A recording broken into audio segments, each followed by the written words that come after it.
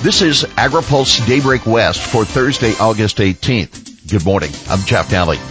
Here's today's headlines. Water Board drought actions. EPA finds cheesemakers. Vilsack gets longed for tool. And USDA readies conservation funding. Water Board adopts another drought regulation. The State Water Board has readopted a regulation for emergency curtailments along Deer and Mill Creeks in Northern California's Feather River watershed. The order aims to preserve water flows for salmon and steelhead trout species and drinking water supplies as drought conditions continue. The decision extends the regulation another year. Maintaining sufficient flows in these creeks can prevent potentially catastrophic impacts, said Board Chair Joaquin Esquivel. We strongly encourage collaborative efforts among area residents to combat increasingly challenging circumstances. On that note, the board also approved new water quality certifications that will benefit habitat restoration projects. The order will streamline reporting and help to speed up implementation of the projects. EPA fines Tulare cheese plant for chemical spill. The EPA has reached a settlement agreement with Sapto Cheese USA Incorporated for the accidental release of hazardous chemicals in 2018.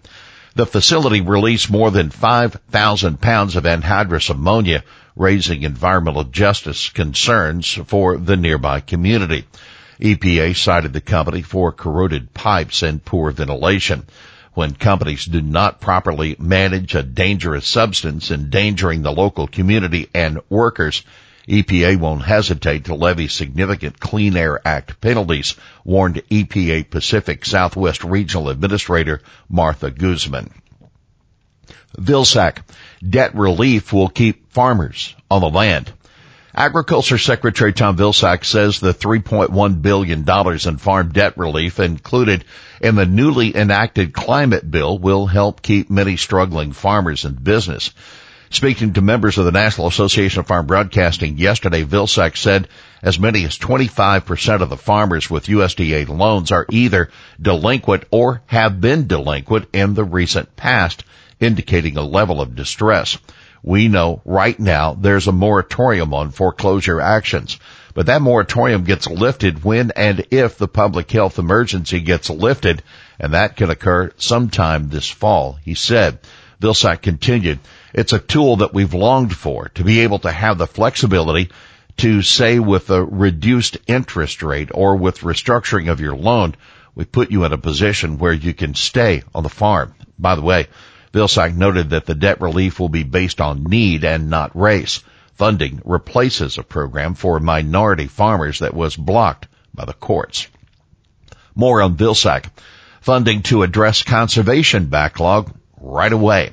The climate bill, known as the Inflation Reduction Act, also will enable USDA to immediately start addressing the huge backlog in demand for conservation programs, Vilsack said. The measure provides about $18 billion for 4 programs, with the first tranche of funding authorized for fiscal 23 that starts October 1. The expectation is that these resources will be put to use right away, he said. The money, quote, is going to allow us to begin to whittle down the very significant waiting list that we have for projects that require conservation resources, he said. Republicans will be watching. Senate GOP Whip John Thune, a South Dakotan who's on the Senate Ag Committee, says Republicans want to make sure the IRA conservation funding goes toward uses, quote, that make sense, whether those are working lands programs or set-aside programs, and not a bunch of crazy stuff that they might decide to spend it on. Under the bill, USDA is directed to prioritize projects that, quote, mitigate or address climate change through the management of agricultural production.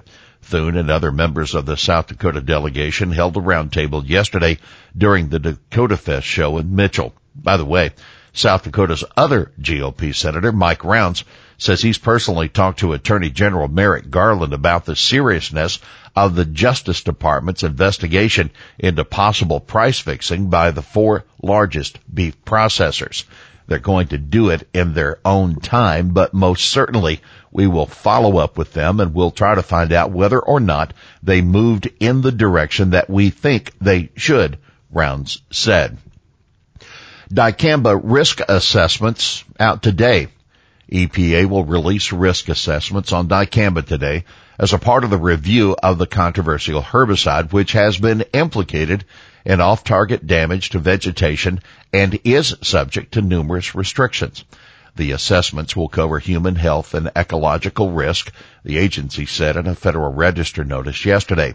After reviewing comments received during the public comment period, EPA may issue a revised risk assessment, explaining changes in the draft risk assessment, and respond to comments, and may request public input on risk mitigation before completing a proposed registration review decision. Keep in mind, environmental groups as well as soybean and cotton growers have filed lawsuits in federal courts in the District of Columbia and in Arizona, challenging the 2020 registration for the herbicide sold as XtendiMax, Tavium, and Engenia. FAO acts to prepare Yemen for locusts.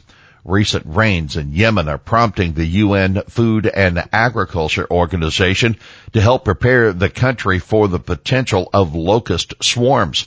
The FAO is delivering pesticides and sprayers as well as overalls, masks, goggles, caps, boots, and gloves to protect the people applying the chemicals. In the face of ever-increasing food and nutrition insecurity in Yemen, the World Bank-funded project is one of FAO's various interventions to help rebuild and restore agricultural productivity and create livelihood opportunities, FAO said in a statement.